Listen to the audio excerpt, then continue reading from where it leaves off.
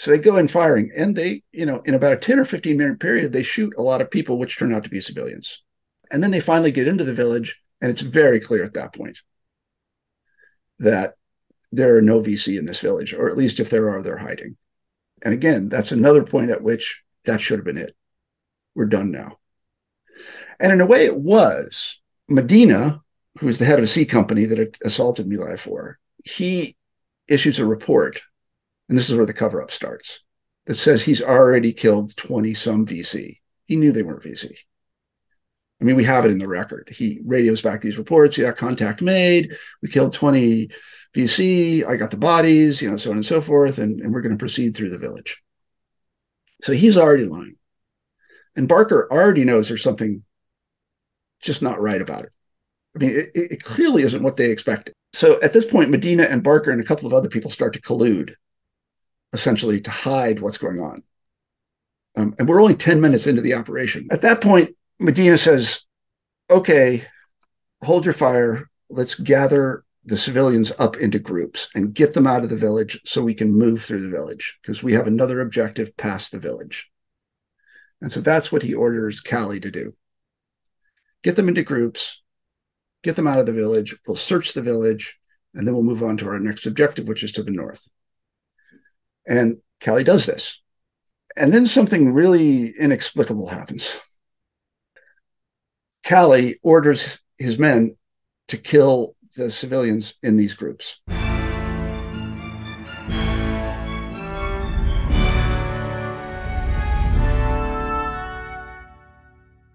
In November 1969, news broke of a massacre of Vietnamese civilians by US troops in the village of My Lai in the So Ton district of Quang Ngai in the south-central coast region of Vietnam. The killings themselves had taken place more than a year earlier on the 16th of March 1968. It's difficult to know how many deaths there were. The US Army puts the figure at between 150 and 347, and there are estimates of around 500. By March 1968, the war in Vietnam had not been going well for the US. Numbers of killed by the end of that year reached nearly 37,000. The total US killed in Vietnam would reach more than 58,000. Including civilians, South Vietnam would see 1.2 million dead, and North Vietnam would lose around 1.5 million. And so these numbers are mind-boggling. The US and South Vietnamese forces faced two enemies. First was the North Vietnamese Army, or the People's Army of North Vietnam, which was a more conventional force based predominantly in the north, but also in Laos along the supply lines of the Ho Chi Minh Trail. And the other was the Viet Cong, or the National Liberation Front of South Vietnam, which was a guerrilla force based beyond the demilitarized zone in South Vietnam. Americans had seen increasing involvement in Vietnam throughout the mid-60s, and the numbers of troops increased considerably, so that by 1969 more than 500,000 were in the country, under the command of General William Westmoreland. But the message being given to the American people was that victory was right around the corner. Just prior to the massacre in January 1968, the Tet Offensive took place, which was a massive attack by North Vietnamese forces, and in the south, Viet Cong forces managed to breach the US Embassy grounds in Saigon.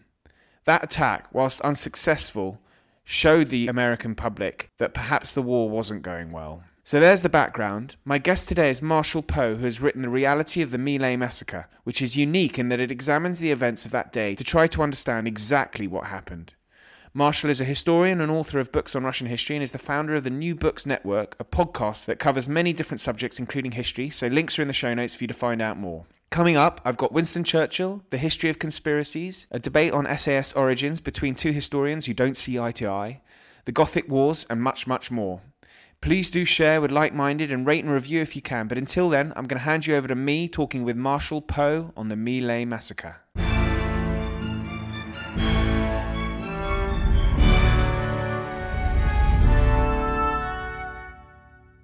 Marshall Poe, welcome. It's absolutely fantastic to have you on. We're here to talk about your new book, The Reality of the My Lai Massacre and the Myth of the Vietnam War. And so thank you for joining me. Absolutely my pleasure. Thanks for having me. And so this is a subject, actually, for the listeners. I've not really delved into the Vietnam War at all. We've spoken a little bit about JFK and the Cuban Missile Crisis, which happens around about the time of the beginning of the US involvement in the war. But the My Lai Massacre, which occurs in March of 68, is what we're here to talk about today. And this is an atrocity that occurred well into US involvement in Vietnam. And so I wanted to start by just asking if you could provide a little bit of context for our listeners, just so they know what's happening during the Vietnam War when this massacre occurs. And then we'll deal what happened and why. Okay, so it's probably best to begin in 1965 after the Tonkin Gulf incident. And this was the point at which the Johnson administration, which had already been involved in the Vietnam conflict, as had the Kennedy administration, decided to send a lot of U.S. troops there very quickly. They were quite worried that South Vietnam would fall. They did not want South Vietnam to fall for various reasons, some of them having to do with geopolitics and China and Russia, but also because they were interested in preserving what they thought was a democracy in South Vietnam. Now, this is an aspect of the Cold War, full stop. This is what they were fighting, the Cold War. So in 1965, they begin to send a lot of troops. And what they quickly discover is that the fighting in South Vietnam is really not straightforward at all. It is what we would call today a kind of war of counterinsurgency. At the time, they called it a guerrilla war or a dirty war. There are essentially no big unit battles. There are some, but not very many. The North Vietnamese had infiltrated South Vietnam. They were really all over the place. They had set up a kind of shadow government in many parts of South Vietnam, in the area where My Lai occurred, which is Quang Ngai province in the north of South Vietnam on the coast. The Viet Cong essentially ruled the area. They had very significant sympathy among the local population. And the way the United States fought the war at the time was essentially like this, and it's still the way we fight wars of counterinsurgency. They set up kind of safe spaces, we would call them. They're fire bases. These are places that are heavily fortified with a lot of artillery, and then they would sally forth out of these fire bases in order to find the Viet Cong if they could, which was often a problem, and defeat the Viet Cong. This is combined essentially with an effort to convince the local population that the Americans, in this case, on these South Vietnamese forces, and there were Korean forces there as well. There were also Australian forces, there were Canadian forces, that they were really there to help the South Vietnamese. This proved very difficult because, as you can understand, when somebody invades your country, you think, why are these people here? Who are they? What are they doing? They say they're here to help us, but they keep, they killed my uncle and they keep blowing things up. So this was a very tough sell, but that's essentially the way that they fought the war, from these fire bases. And so let's move forward to 1968. This is after the Tet Offensive. The Tet Offensive came as a great surprise to the United States. Westmoreland and his buddies had told the people of the United States that the war was going very well.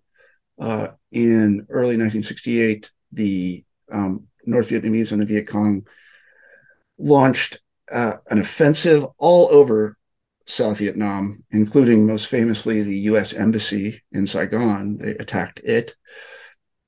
And this shocked the hell out of the U.S. forces. Now, actually, the Tet Offensive went very badly for the North Vietnamese and the Viet Cong. They came out into the open, and this is precisely what you do not want to do in a guerrilla war. They fought the Americans in what were kind of big stand-up battles. They lost. So in an oddly ironic sense, the Tet Offensive was a great victory for the North Vietnamese in terms of turning public opinion against the war, because they felt they'd been lied to by the chiefs of staffs and the president. But militarily, it was kind of a disaster for the North Vietnamese. And actually, there's some good books about this, because the North Vietnamese were really set on the back foot by how effective the Americans and the Koreans and the South Vietnamese were. And they lost about, in the Tet Offensive, the North Vietnamese lost about, was it about 45,000? I don't know the figure, and these figures are notoriously unreliable. They really, it's very difficult to say because at this point it's almost all propaganda. But we historians Because have that was looked a at this. prime motivation for the American forces, was to count the numbers of people they'd killed. Yeah, and just to digress a little bit on body count, people criticize it a lot, but one wonders, how are you going to measure success in a war like this other than body count? You can't really measure it by the territory you control because nominally you control all of it, right? There was no place the American forces could not go.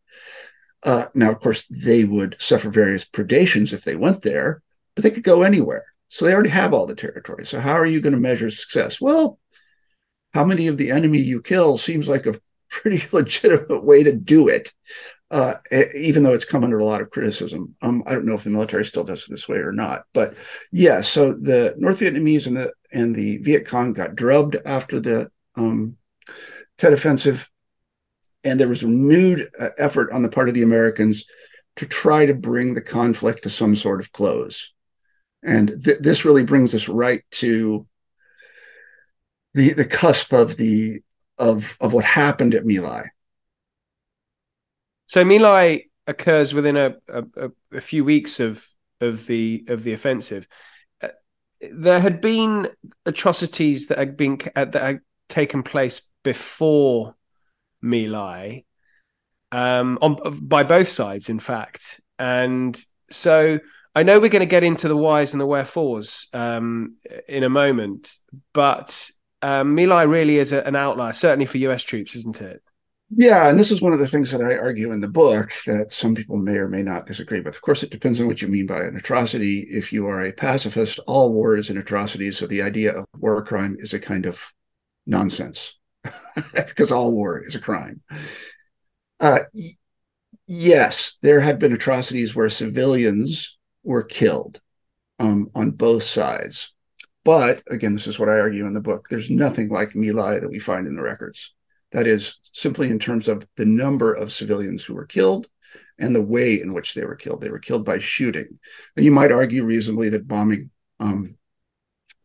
North Vietnam, something my uncle did, actually. This is part of the reason I wrote the book. He piloted a fighter bomber during the Vietnam War, and he bombed North Vietnam, and he probably killed civilians. I mean, he may have killed hundreds of them. I don't know. And you might say, well, that's an atrocity. Well, okay, fair enough. But it wasn't done intentionally. In this case, it is somewhat different because it was really face-to-face killing.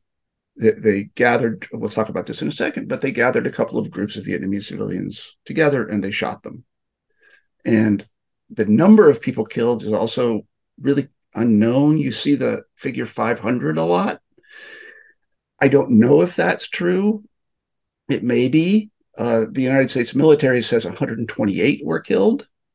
I don't know. That's the official. True. Is that an official? Yes, that's the final report. They said 128 Vietnamese were killed. So we really don't know, but we don't see any atrocities on that scale of a face-to-face nature where U.S. troops in the field were shooting civilians. So in that sense, it's unique. So why were US troops there? Was there a military objective that needed to be taken, or was it? Yeah, well, the military reason was essentially to hold the line in this area of South Vietnam. It had always been a hotly contested area. It's pretty close to the North. The North always had people there. One of the things about the Vietnam War is that even though the United States at one point had 500,000 troops in the field, well, not in the field, but they had 500,000 military personnel there, they never had enough people to actually do the job they were assigned to do. And the unit that did the massacre was a unit that was simply kind of created out of whole cloth. It was called Task Force Barker, to hold the line in this coastal area of South Vietnam while other things were going on near the DMZ. And the DMZ was a very hotly contested area at this time. So essentially it was kind of a holding action. They didn't want the North and the Viet Cong to make any more headroads than they had made. Now, of course, their ostensible option, and the option of the United States military even to this day, is to find, close with, and kill the enemy. And so that's what they were supposed to do. They were in a couple of fire bases. And I should also say, this is not an area of Vietnam that is jungle. It's a coastal area. It's pretty open, and it's very near the sea. And in fact, during the My Lai massacre, there were bombardments from the sea.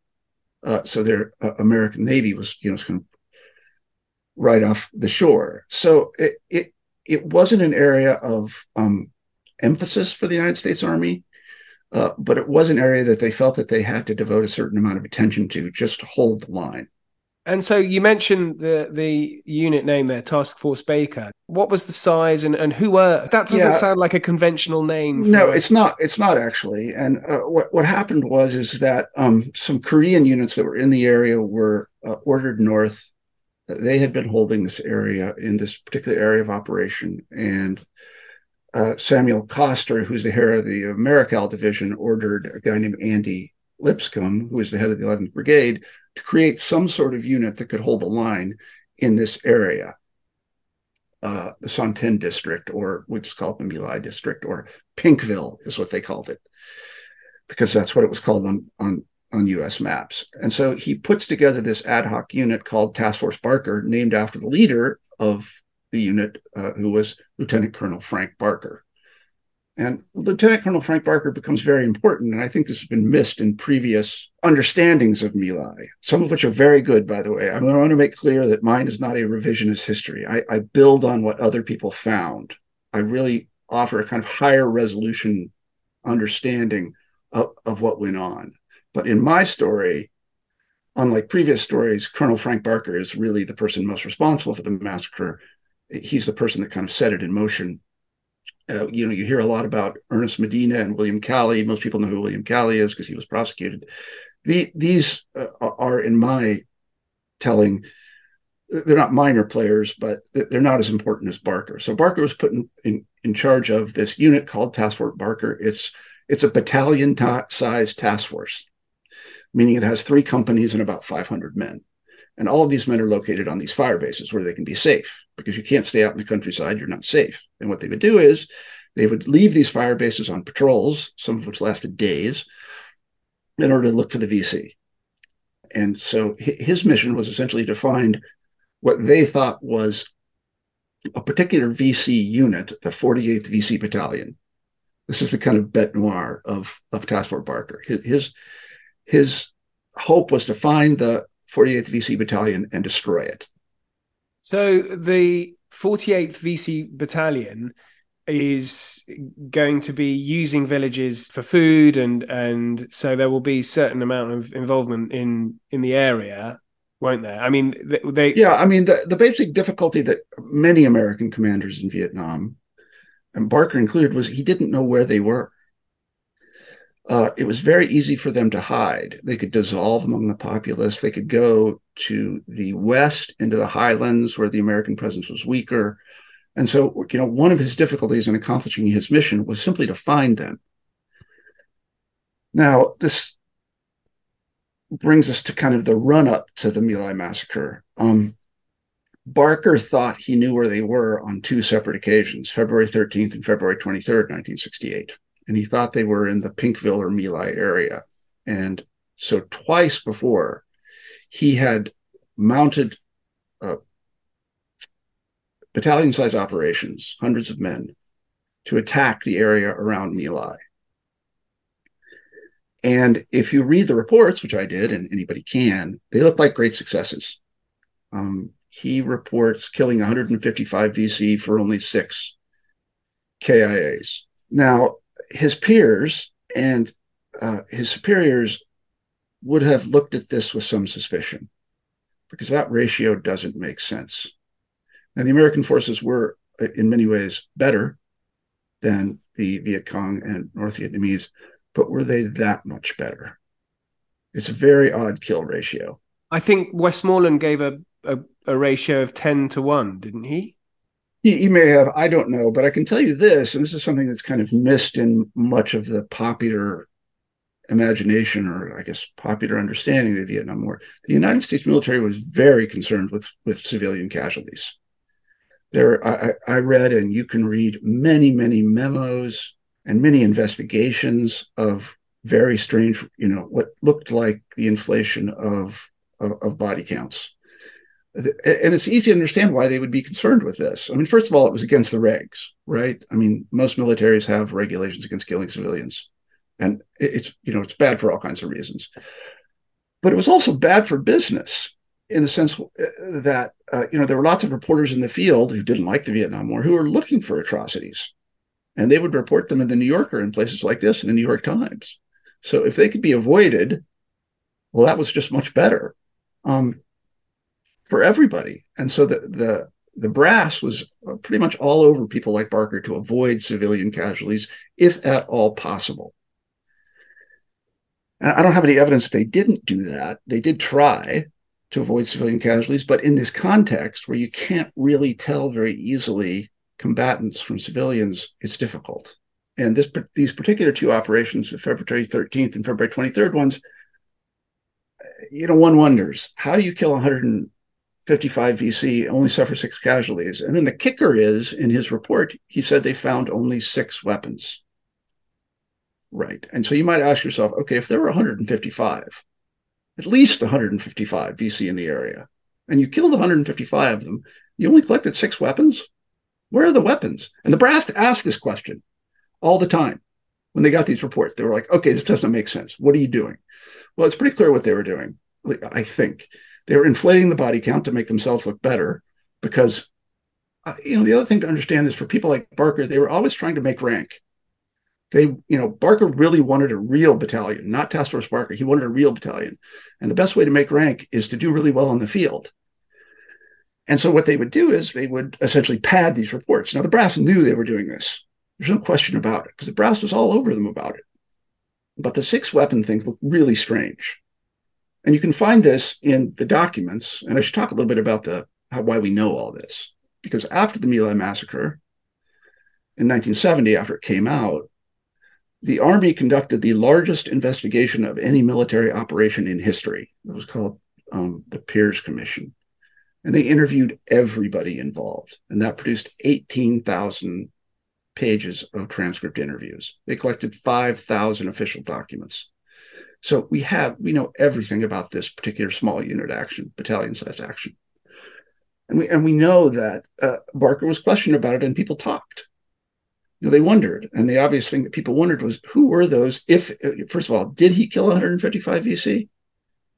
Well, maybe not. If he did kill 155 people, who were they? So there may have been 2 previous atrocities. We just don't know. There may have been. I argue in the book that there weren't 2 previous atrocities. And the reason is this. Had there been, the North Vietnamese would have used it in propaganda, which they did after My Lai in a big way. So I don't think that there were atrocities. Probably civilians were killed, but I don't think 155 were killed in these 2 previous incidents. Again, I could be wrong. I mean, it's always important to say I could be totally wrong about this, and there could have been 2 previous atrocities. I don't think there were. But people were asking questions about this. Like, what is Barker up to? What is he doing? The 155 doesn't make the 6 weapons doesn't make sense. What is going on? And you have to think about it in you have to put yourself in Barker's shoes. This worried him. He wanted to make rank. He wanted to get a real battalion. He wanted to impress his superiors. And so what does he do?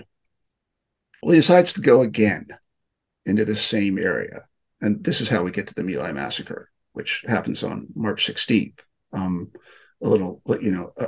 3 weeks after the February 23rd incursion.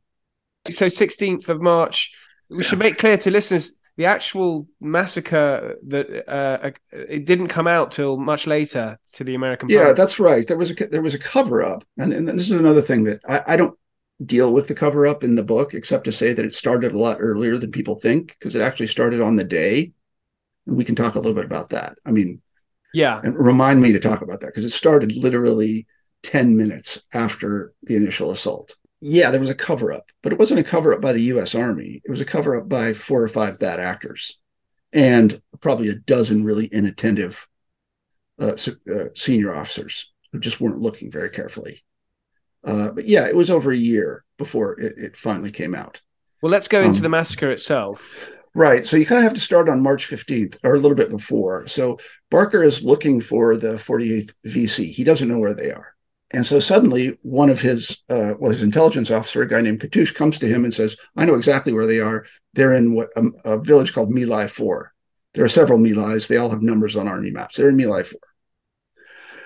And they're in very fortified positions, and all of them are there, and I'm just sure of this. Later, Army investigators tried to find out where that intelligence came from, and they could not.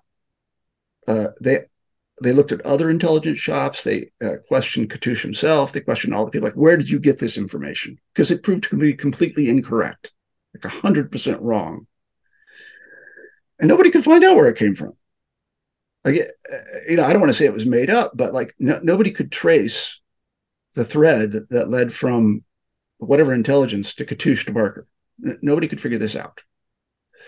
It is really suspicious because he's telling his boss what he wants to hear, right? Katush is saying to Barker, oh, I know exactly where they are. They're right here. And then he says something that's even more remarkable and really absurd. He says that on the morning of March 16th, there'll be no civilians in the village. None. And the reason he gives for this is that they will all be at market. That's true that people do go to market. They have to buy stuff. It's totally true. But I feel comfortable in saying that both Barker and Katush knew this was absurd. And later Army investigators, when they were talking to Katush, Barker was dead, by the way. He died about a year after. He was killed in a helicopter crash about a year after, so he couldn't be questioned. So they asked Katush and other people, like, okay, where did you get this crazy idea? And many of these investigators had served in Vietnam in exactly the same positions that, Lipscomb and Barker and Medina and Cat, they had been there, and they knew this was crazy, that there's no way all the civilians leave any village for market on any particular day. It just can't happen.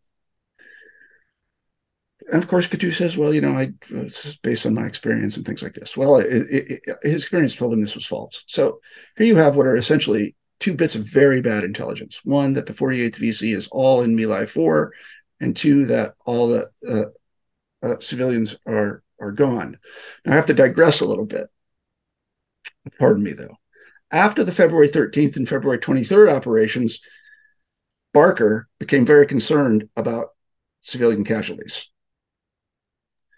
Suddenly, and everybody reports this, like suddenly he's really worried about it. And he even goes to the Vietnamese and says, could you please remove all the civilians from the My Lai Pinkville area? You can see why he would do this, right? He wants a free hand. He doesn't want to have to worry about what we would call collateral damage. He doesn't want his soldiers coming into contact with Vietnamese civilians. Why doesn't he want that? Well, you have to digress a little bit further. In this area, I can't speak about Vietnam generally or South Vietnam generally. In this area, the soldiers themselves call almost all the civilians VC sympathizers. They don't call them civilians. And when later questioned about why they shot them, they said, because the interrogator would say, well, why did you shoot these civilians? And they would say, well, they weren't civilians.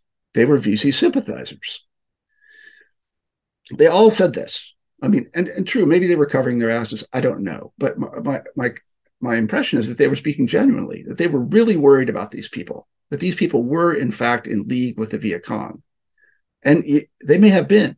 This is not incorrect, because when these soldiers went into these kind of rural areas outside their fire bases, what they found was mines and booby traps and sniper fire all the time, every time they went out. And so who's doing the shooting? Who's putting the mines? Who's laying the booby traps? Well, who's in the area? What's these people? And so they invent this concept, really, VC sympathizer. And so Barker, in the run-up to the March 16th operation, he's very worried about this. And who knows, maybe on February 13th and February 23rd, his guys had shot a bunch of quote-unquote VC sympathizers. He doesn't want that to happen again. He's tired of the stock. So he asked the South Vietnamese to remove all the civilians. And of course, the South Vietnamese said, well, that's just impossible. Part of the reason they couldn't do it is because they weren't really in the area, because the VC controlled it. I mean, it's another thing people, it shocked me when I learned it. Like, South Vietnamese officials would not go into this area because they knew that the VC was in control of it.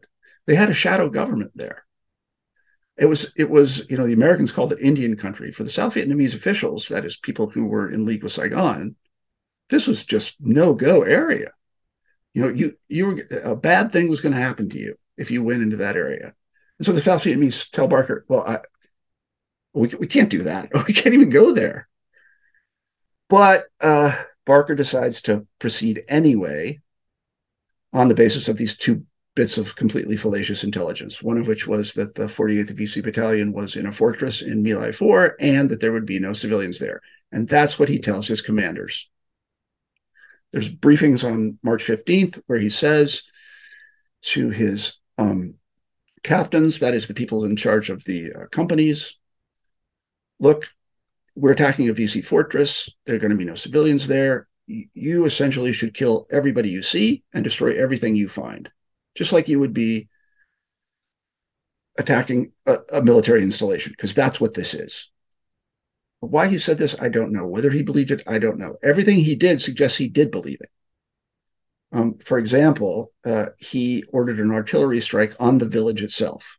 This is something the United States Army tried to avoid at all costs, and goes back to something we said. They don't want civilian casualties. You do not bombard a village. Well, you have to go way up the chain of command to get an allowance to do that.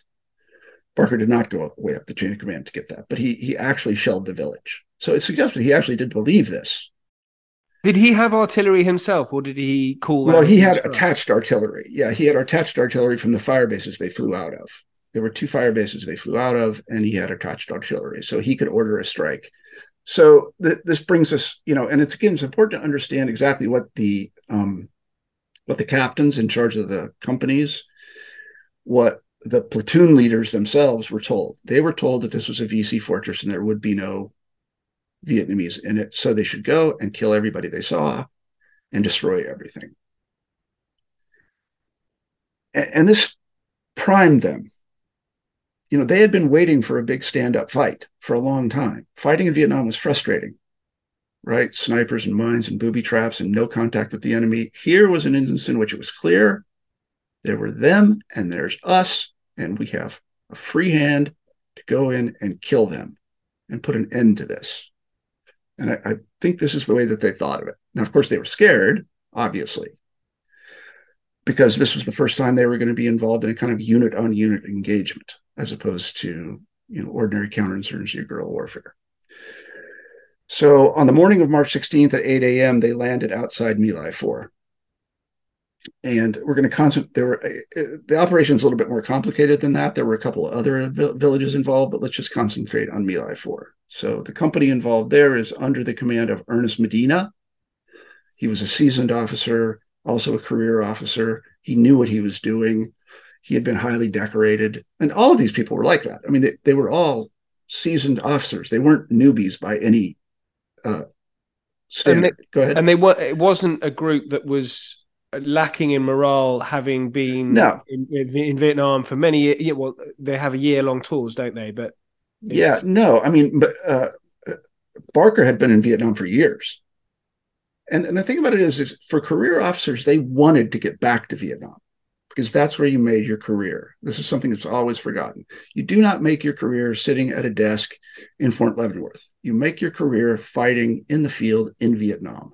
So for people like Barker and Medina, this is where they wanted to be, right? Because that's where you show yourself to your superiors, and that's how you get a good fitness report, and that's how you get promoted. And that's what they wanted. So on the morning of March 16th, they land outside My Lai 4. Everybody seems to be saying that it's a VC fortress, that there should be several hundred VC in it in fortified positions. The place is shelled. They get there and there's nothing. Now you would expect a kind of fusillade, right, out of the village. And they didn't land very far away. It was like 100 meters. And in terms of weapons, if it was actually a battalion, they would have had 51 caliber, the equivalent of an American Browning 50 caliber machine gun. And that would have been able to tear up the helicopter. But they did nothing. There's no firing from the village. There were helicopter gunships that did see VC in the area. This is another kind of myth of My Lai. There were actually VC in the area. There's no question about it. The helicopter gunships saw them, took them under fire, and they were found. And they were armed, and they captured their weapons. But the 48th VC was not there, or at least it didn't look like they were there. And so this was very confusing for both Barker and Medina and then later Cali. Like they get there, they're in position outside the village, waiting for instructions, and there's no fire coming from the village. There's a lot of fire because helicopter gunships are involved. There was artillery coming in. There was no fire from the village. Now, I suppose if you want to, Monday morning quarterback it, that should have been it. It should have ended right there, right? Barker should have said, okay, we were wrong. He should have told Medina, we're done. We're going to move around this village, and we're going to go to our next objective. And this wouldn't have been an unusual thing to do because intelligence is wrong a lot. But that's not what Barker did. Barker said, go ahead with the assault as if it was a VC fortress. So they go in firing. And here I have to digress a little bit more. I'm sorry for all these digressions. One of the things that the troops in Vietnam in this area learned to do was called reconnaissance by fire. The purpose of reconnaissance by fire is to fire blindly into areas where you think the enemy is in hopes that they will return fire and thereby reveal their position. Lots of militaries do this. It's very common. I mean, you need to find the bad guys. How are you going to do it? Well, shoot at them, and they'll probably shoot back. And the troops go on and on about how great reconnaissance by fire is because the Vietnamese generally shoot back. And that's bad fire control, but in any event. So they basically went into the village shooting. Now, who did they see? Well, they saw a lot of people. Who they were, they didn't know. Barker and Medina were hoping that the 48th VC was actually in the village exercising incredible fire control. They were not firing. This was still possible. Like they're sort of really waiting good. Till the whites of the eyes. Yeah, exactly. They're really good. They're that good. So they go in firing, and they, in about a 10 or 15 minute period, they shoot a lot of people, which turn out to be civilians. And then they finally get into the village, and it's very clear at that point that there are no VC in this village, or at least if there are, they're hiding. And again, that's another point at which, again, Monday morning quarterback, that should have been it. We're done now. And in a way, it was. Now, Medina, who was the head of a C company that had assaulted My Lai 4, he issues a report, and this is where the cover-up starts, that says he's already killed 20-some VC. He knew they weren't VC. I mean, we have it in the record. He radios back these reports. Yeah, contact made. We killed 20 VC. I got the bodies, so on and so forth, and we're going to proceed through the village. So he's already lying. And Barker already knows there's something just not right about it. I mean, it clearly isn't what they expected. So at this point, Medina and Barker and a couple of other people start to collude, essentially to hide what's going on. And we're only 10 minutes into the operation. It's like 8:15. At that point, Medina says, okay, hold your fire. Let's gather the civilians up into groups and get them out of the village so we can move through the village because we have another objective past the village. And so that's what he orders Cali to do. Get them into groups, get them out of the village. We'll search the village, and then we'll move on to our next objective, which is to the north. And Cali does this. And then something really inexplicable happens. Well, let me actually go back a little bit. When they made the initial assault, and we had this from the testimony of soldiers involved, some of the soldiers involved said they knew they weren't VC. They didn't fire. At least that's what they say. They said, I did not fire because I knew these weren't bad guys. Right? Others did. And, fire is kind of contagion. The best way to know that you should be firing is if the guy next to you is firing. And so all of a sudden, everybody's firing, and you're like, well, I should be firing. Some of them didn't, though, or at least they claimed they didn't. So Barker tells Medina to round these groups up, and we know he rounded up at least 2 groups of people. And as I say, then something inexplicable happened a few minutes later. Cali orders his men to kill the civilians in these groups. Now, why did he do this? Well, we don't know exactly. What Callie says is that Medina was telling him to get through the village as quickly as possible because they have another objective. And clearly the VC aren't here, and we have to get to our next objective. So we need to get through this village.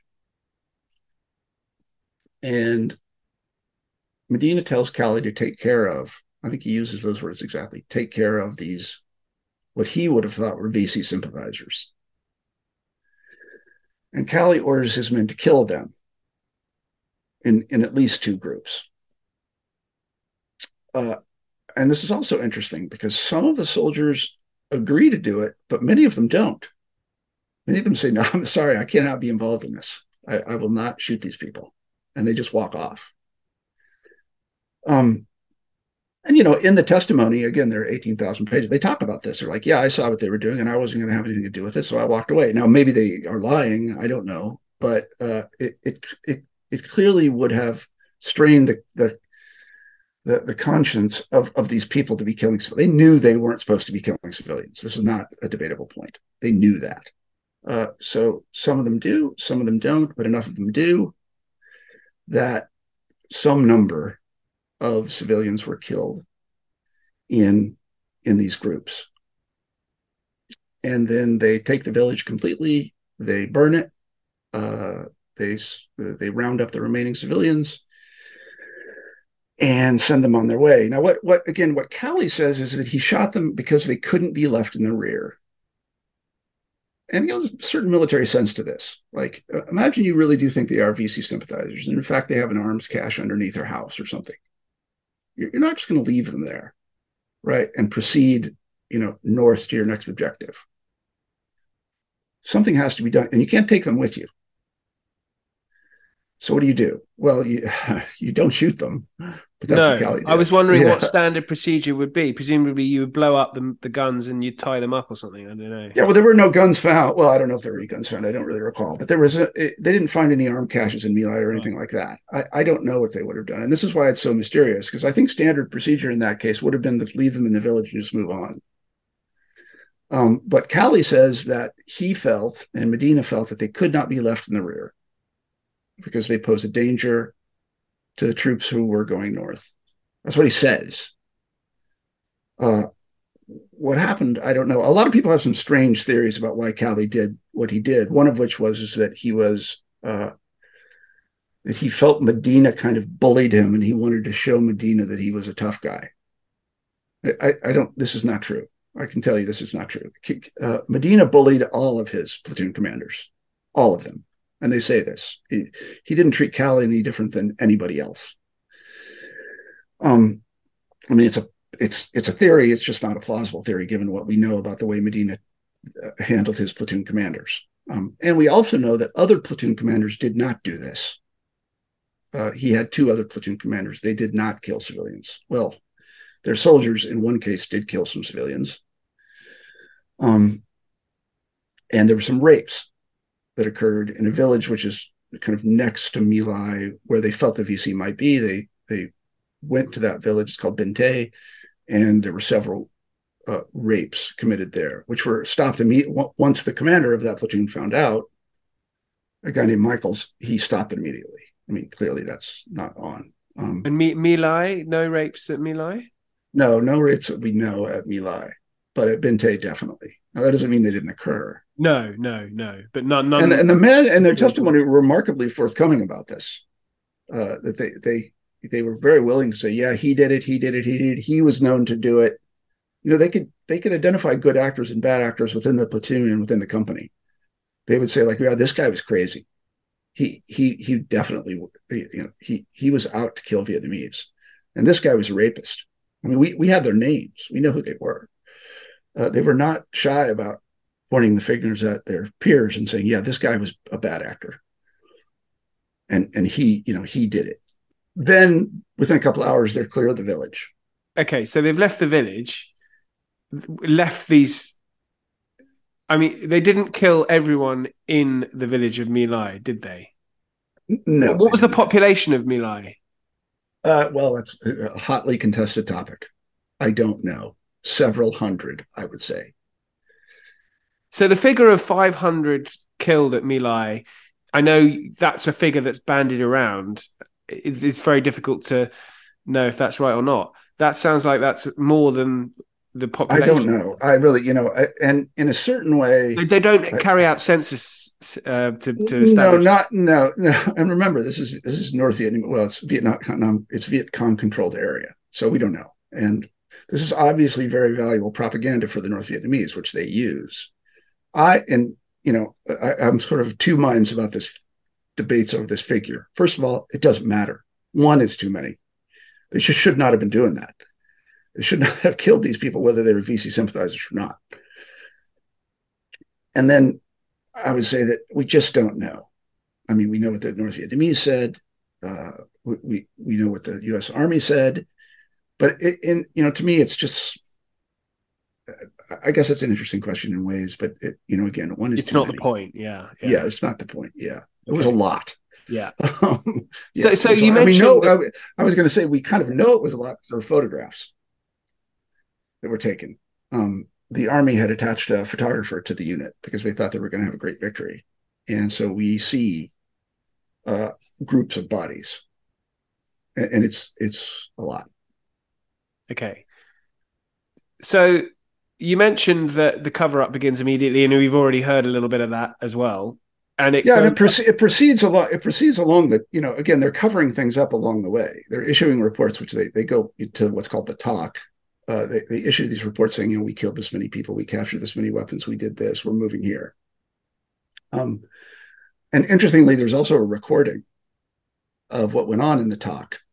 Tactical Operation Command, I think it's called. I don't really remember, but there's a recording. Somebody decided to record it because it was a big day for them, and so we actually have a recording of these reports being phoned in, and we have a recording of all the radio traffic, which is a great source. And what it basically shows is that very early on, within And 15, so 20 you get minutes, to. Sorry to interrupt you there, Marshall, but you're listening to these. These are in archives, and you're I listening. didn't get to listen to them, but I got transcripts of them because the Peers Commission had them all transcribed. But yeah, I mean, what you see is that everybody knew within about 15 or 20 minutes that there was something deeply wrong with this.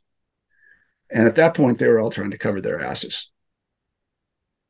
And how And high up? so, well, it probably goes to a guy named Orrin Henderson, who was in charge of the 11th Brigade. He was in the air at the time. So you have Orrin Henderson. He was the new commander of the 11th Brigade. Then you have Lieutenant Colonel Frank Barker. He knew. Medina knew. Calley knew. All of the soldiers who were involved knew. But it's the higher ups that issue the reports. And so they start issuing these reports back to the TOC and back to battalion saying, oh, yeah, we killed this many VC and so on and so forth. So at this point, they're just engaged in a cover up. And this happens like during the event. So you mentioned, I think it's Colonel Henderson. Yeah. Who seems to be the most. Is he the most senior commander who He's the most sort senior of in the area. knows No, what's happened there's a deep guy down? above him named Coster. And eventually, within a few hours, the word goes from Medina to Barker to Henderson to Coster. Coster is the head of the Americal Division, which is the big unit in the area. And Coster gets reports, and this is kind of well known because a guy named Hugh Thompson, he saw it happen. He was a helicopter pilot, and he famously sort of threw the red flag and said, "Look, there are civilians being shot down here," and he even saved some of them. And so it goes from this air unit, which is a helicopter unit, to Barker, then to Henderson, then to Coster. Coster gets wind of it within a few hours that something has gone wrong at My Lai. And I don't deal with this in the book because this is really part of the cover up. What happens is, if I recall correctly, Henderson says, just on the basis of the suspicions which have been raised, we need to go back to that village to see what happened. Now, remember, they have other objectives. Medina doesn't want to do this. Barker doesn't want to do this. We need to go back to this village. And so Henderson says, and he's the new commander. He didn't design this operation. It was his predecessor, a guy named Lipscomb. But he's like, something is wrong here. We need to go back to that village and get a good count and see what actually is going on, because it doesn't look kosher to me. And then, remarkably, as they're about to be ordered to turn around and go in, this is in the afternoon, Koster, who's the head of the Americal Division, says, don't do it. Don't go back to that village. And there's been a lot of speculation as to whether Koster was trying to cover something up or something. It doesn't look like that's the case. Koster said, we don't want to go back to that village, first of all, because we have other objectives. We need to find the 48th VC. And second of all, we don't know what's back there. For all we know, it's laden with booby traps and mines and everything else. And just in terms of force protection, we do not want to go back to that village. So proceed. So Henderson's order is countermanded. And that was just luck for the later conspirators, that is, the people that actually covered it up, Barker and Medina. Just blind luck that Koster did this. And for reasons which had to do with, military exigency, not with wanting to cover anything up. He's just like, look, no, we are not going backwards. We're going forwards. Our next objective is this, go there. So if we deal with the why it happened, and I know we've talked about it to a great extent, you've given sort of tactically on the ground the reasons of why it happened. Those reasons being they were bad actors on the ground and incompetence. I think the simplest explanation for why this happened, again, you could probably name it's a little bit like the French Revolution. Why did the French Revolution happen? 100 reasons, and you could probably give 100 reasons. But the most forceful explanation in my mind is that these troops were badly led. And they were badly led by Barker. He is the person most at fault for this.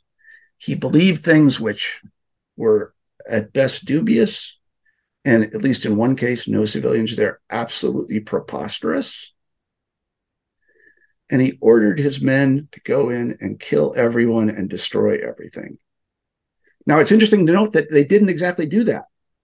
He told them to, but they didn't do it. They got there, they saw that the VC wasn't there, and they didn't destroy and kill everything. They killed some civilians, or as they would say, VC sympathizers. They killed some of them in groups, which is incomprehensible. They destroyed the village, which they were told to do, but they didn't kill everybody. But it's really Barker and the way that he framed the operation itself as an attack on a heavily fortified VC fortress. That primed the men. They really expected a stand-up fight where they might be killed. They were very concerned about this, obviously. And so, they saw what they wanted to see, or they saw what they had told to, what they were told to expect. Lieutenant Calley, I think, is the only soldier to have been convicted for the crimes. That is correct. Medina was charged and acquitted, and Calley was found guilty of the murder of, I think, 23 Vietnamese civilians. And Barker died before it even came out. Barker died a little over a year in a helicopter accident in country. Yeah, so we don't really know. We couldn't question him. But Henderson and Koster and everybody else involved was questioned in detail. And there's also a failure of oversight, because we know that this particular operation was not approved by Lipscomb or Henderson or Koster. They didn't know anything about it. And, in a way, that's not a bad thing. You want your commanders to have a certain amount of, license in the field. Like they know the situation, and that's good. But ordinarily in an operation of this size, a battalion level operation, it would have to go up the chain of command. It did not. This was entirely Barker's doing. It's soup to nuts. It was his deal. So, Marshall, a lot of people listening would have watched the movies, maybe delved into it a little bit more, read some books. Recently, we had a very good Ken Burns documentary came out in a few years ago, and that would have, and certainly I may be just speaking for me, but I think many people may agree, is that by March the 16th, 1968, the war was not going well, and that many of the troops in the United States Army knew that the war wasn't going well. And generally, and I know we've talked about the morale aspect of it, but generally all these factors would have sort of built up in soldiers to have almost, and they would have dehumanized their enemy and the civilians, particularly if they're sympathetic to the Viet Cong. So those factors surely should be taken into account when we try and apportion blame. I mean, I think they should, but if, and this is something that I point out in the book, if all those factors were very powerful, then you'd see lots of My Lais. But we don't. There's only one incident like this that I have found in the record, because these factors obtained everywhere in South Vietnam. So if they were the causal element, then there would be 20 My Lais or 30 or 40, but there weren't. It was one. Now, I don't have any doubt that these things mattered. It's also interesting to know if you ask the people that questioned the soldiers, asked them what they thought about the Vietnamese, and they just generally said they liked them. I don't know what, maybe they were just covering their asses, but yeah, they were very harsh on what they called VC sympathizers, but they said they generally liked the Vietnamese, that they were fine people. Again, I think in order to understand what happened here, you really have to focus on Barker's ambition. He really wanted to show his superiors that he was worthy of a promotion and a real battalion. And to do that, he had to destroy the 48th VC. So he saw what he wanted to see. And what he wanted to see was the VC without any civilians in a fortified village that he could destroy. So I guess I'm, in my account, it's more about particulars than generalities. So the My Lai Massacre, what's the legacy of that today in the US Army? I mean, I know, we've seen... I don't know. I mean, I could say this. We still fight wars of counterinsurgency in almost exactly the same way. We build fire bases. We send troops out of those fire bases to try to find the counterinsurgents. We try to kill them and make fine distinctions between combatants and non-combatants. And we try to convince the population that we're there to help them. We did this in Iraq. We did it in Afghanistan. We're doing it today in Syria. I don't see how this can work. This is more editorial than anything else, me not speaking as a historian anymore. But no, sure. If you invade somebody's country, they're not going to want you there. And yeah, they may not be communists or jihadists or whatever, but they're going to be like, who are you? Why are you here? What? You're here to help me, but you killed my uncle. I just don't. And this is why in the book I talk about the Vietnam War as a war of occupation, not a war of counterinsurgency. Because what we did was we occupied South Vietnam. We didn't really control it. We occupied it. And we said we were there to search for counterinsurgents, but we had pissed the entire population off, or at least a very good portion of them. And I think you see this again and again whenever a big state tries to take control of a smaller state or nation, invades, and then the locals are not happy about you being there. They may like their neighbors, they may not like their neighbors, but they don't like you because you're there with a gun and you killed their uncle. And so it's a very tough go. I really, and I learned it's actually interesting how I kind of came to frame this as a war of occupation versus a counterinsurgency operation, is that there's a remarkable book called Soldaten. I don't know if you've ever heard of it. But what happened was the British captured all these Germans during the war, and they put them in camps, and then they recorded their conversations. And so there are zillions of hours of these German soldiers who were posted to France and Poland and Czechoslovakia and these other places, talking about what they did. And, for all the world, it sounds like Vietnam. You're like, yeah, the people around here hate us. And, it's really hard to go anywhere. It's I'm safe in my base, but I can't, if I leave, it's dangerous. And, it's just like people hate us. And, it's very rough to be here. And I was like, one hesitates to make comparisons between, Americans and Nazi Germans, but the situation is kind of the same. You're in somebody else's country and you're trying to convince them that you're there for their own good, but you killed their uncle.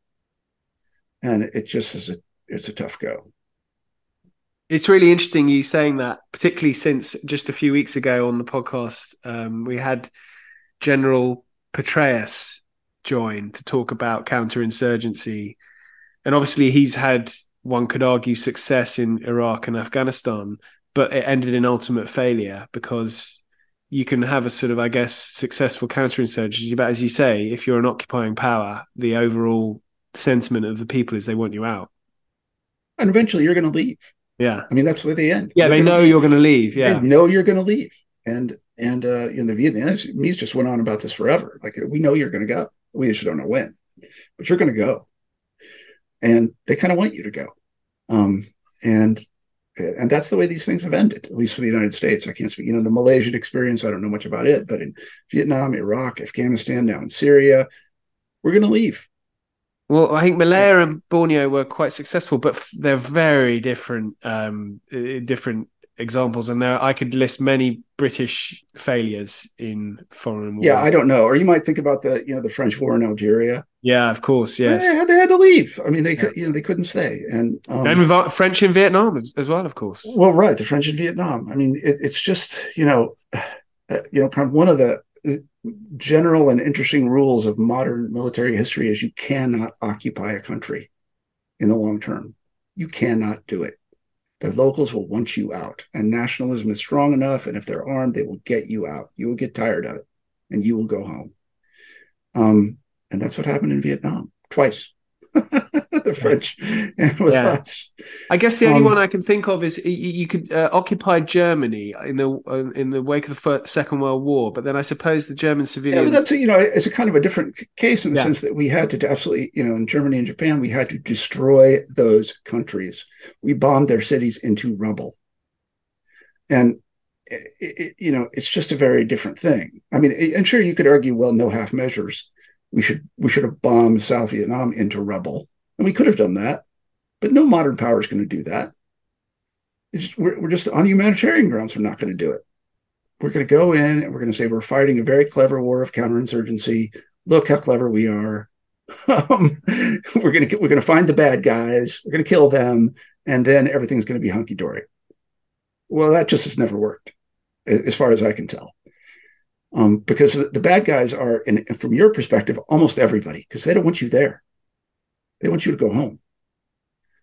And that was the case in Vietnam, where they make this very interesting distinction between VC and VC sympathizer. It's like all the soldiers talk about it. They have nothing against the Vietnamese. They really don't. They just want to go home. I mean, that's another important thing to bear in mind, is that for the soldiers, they just want to go home. They want to serve their 1 year or 1 year, 2 month, their Marines stint and go home. Officers want to make rank. Like, they want to go find these people and kill them, because that's how they get promoted. So, you're kind of set up to, it's a dangerous situation. And for the grunts in the field, they're not going to make fine distinctions. Just as a matter of survival, they're just not going to make them. They're going to be told to make them right and left, but when push comes to shove, they're not going to be terribly interested in it, because they want to go home. Yeah. Marshall, this has been fantastic. So the other thing I wanted to talk to you about, and is actually the reason why we're speaking, I think, is through your New Books Network, which you set up. You were telling me before we started recording as way back as 2007. Yeah, 2007. Yeah, I can talk. We've already. I've taken up too much of your time already. No. I on these things, is it okay? It's fine. Yeah, absolutely fine. So yeah, the New Books Network. I started it in 2007, and the idea was, this is kind of at the beginning of podcasting. The idea was to see whether people were interested in listening to professors talk about their books. That was all. And I thought this would be a good thing, because one of the problems all academics will tell you is that we write these books, and I've written them myself, and then crickets. Just nothing happens. They're not interviewed. There's a review that comes out 2 years later in an obscure journal, and that's it. You're done. Well, it seems to me there's a lot of lost value here, because these people actually know a lot. So I started to interview them in 2007, back when I was a professor, and to see if people would listen, and they did. And I was quite gratified by that. And it turns out it wasn't terribly difficult to do. So I originally, the New Books Network was just New Books in History, one channel. And then essentially what happened is word got out that I was doing this, and other academics contacted me and they said, well, why isn't there new books in anthropology? Why isn't there new books in South Asian studies? Why is, and I said to them, yeah, great. I'll set it up. You pick the books and do the interviews, and I'll do all the audio editing and I'll publish them, and we'll see what happens. And then we just started to launch new channels one after another. And in over 10 years ago now, I quit my job as a professor to do it full time, which, I don't know whether that was a good idea or not.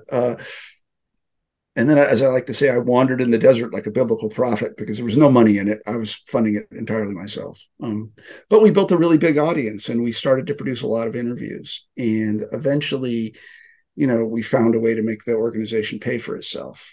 And now we sort of think of ourselves as a library. If you go to the New Books Network website, you'll see 24,000 episodes. So it pretty much everything you want is there. Like you'll find something that you're interested in. And it's a little bit Wikipedia-like in the sense that it caters to almost every interest. We don't differentiate between obscure topics and non-obscure topics. We just do all topics. Because from the point of view of the people who, write, these what we might think of as obscure, but they're not obscure. They're important. And so, we publish 70 new interviews a week. And we have about 1,000 hosts. They're almost all professors. And they do this work because they're interested in talking to their colleagues about their books. And, we're a very small organization. There are just 3 of us. And, we're a public education organization. That's what we do. Our mission is public education and nothing else. And so, I hope people will visit, and anybody's interested in becoming a host, if you're a professor or a graduate student, we'd love to have you. It's easy and fun. You get some free books.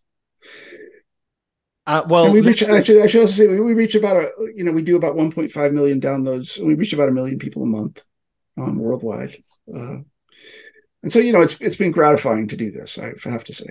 That's pretty amazing. Who's going to interview you about this book? I don't know. I don't know exactly. You can pick the best. You can pick the best interviewer. The one. Yeah, I suppose I could. Yeah, I haven't really thought about that yet. Well, I hope what I do all day is edit audio for other people, and that's I haven't really thought about it very much. But it took me a very long time to write this book, over 10 years, because I did it in little bitty pieces because I was running the New Books Network full time. So it was it's gratifying to see it in print. I don't know who's going to interview me. I have to figure that out.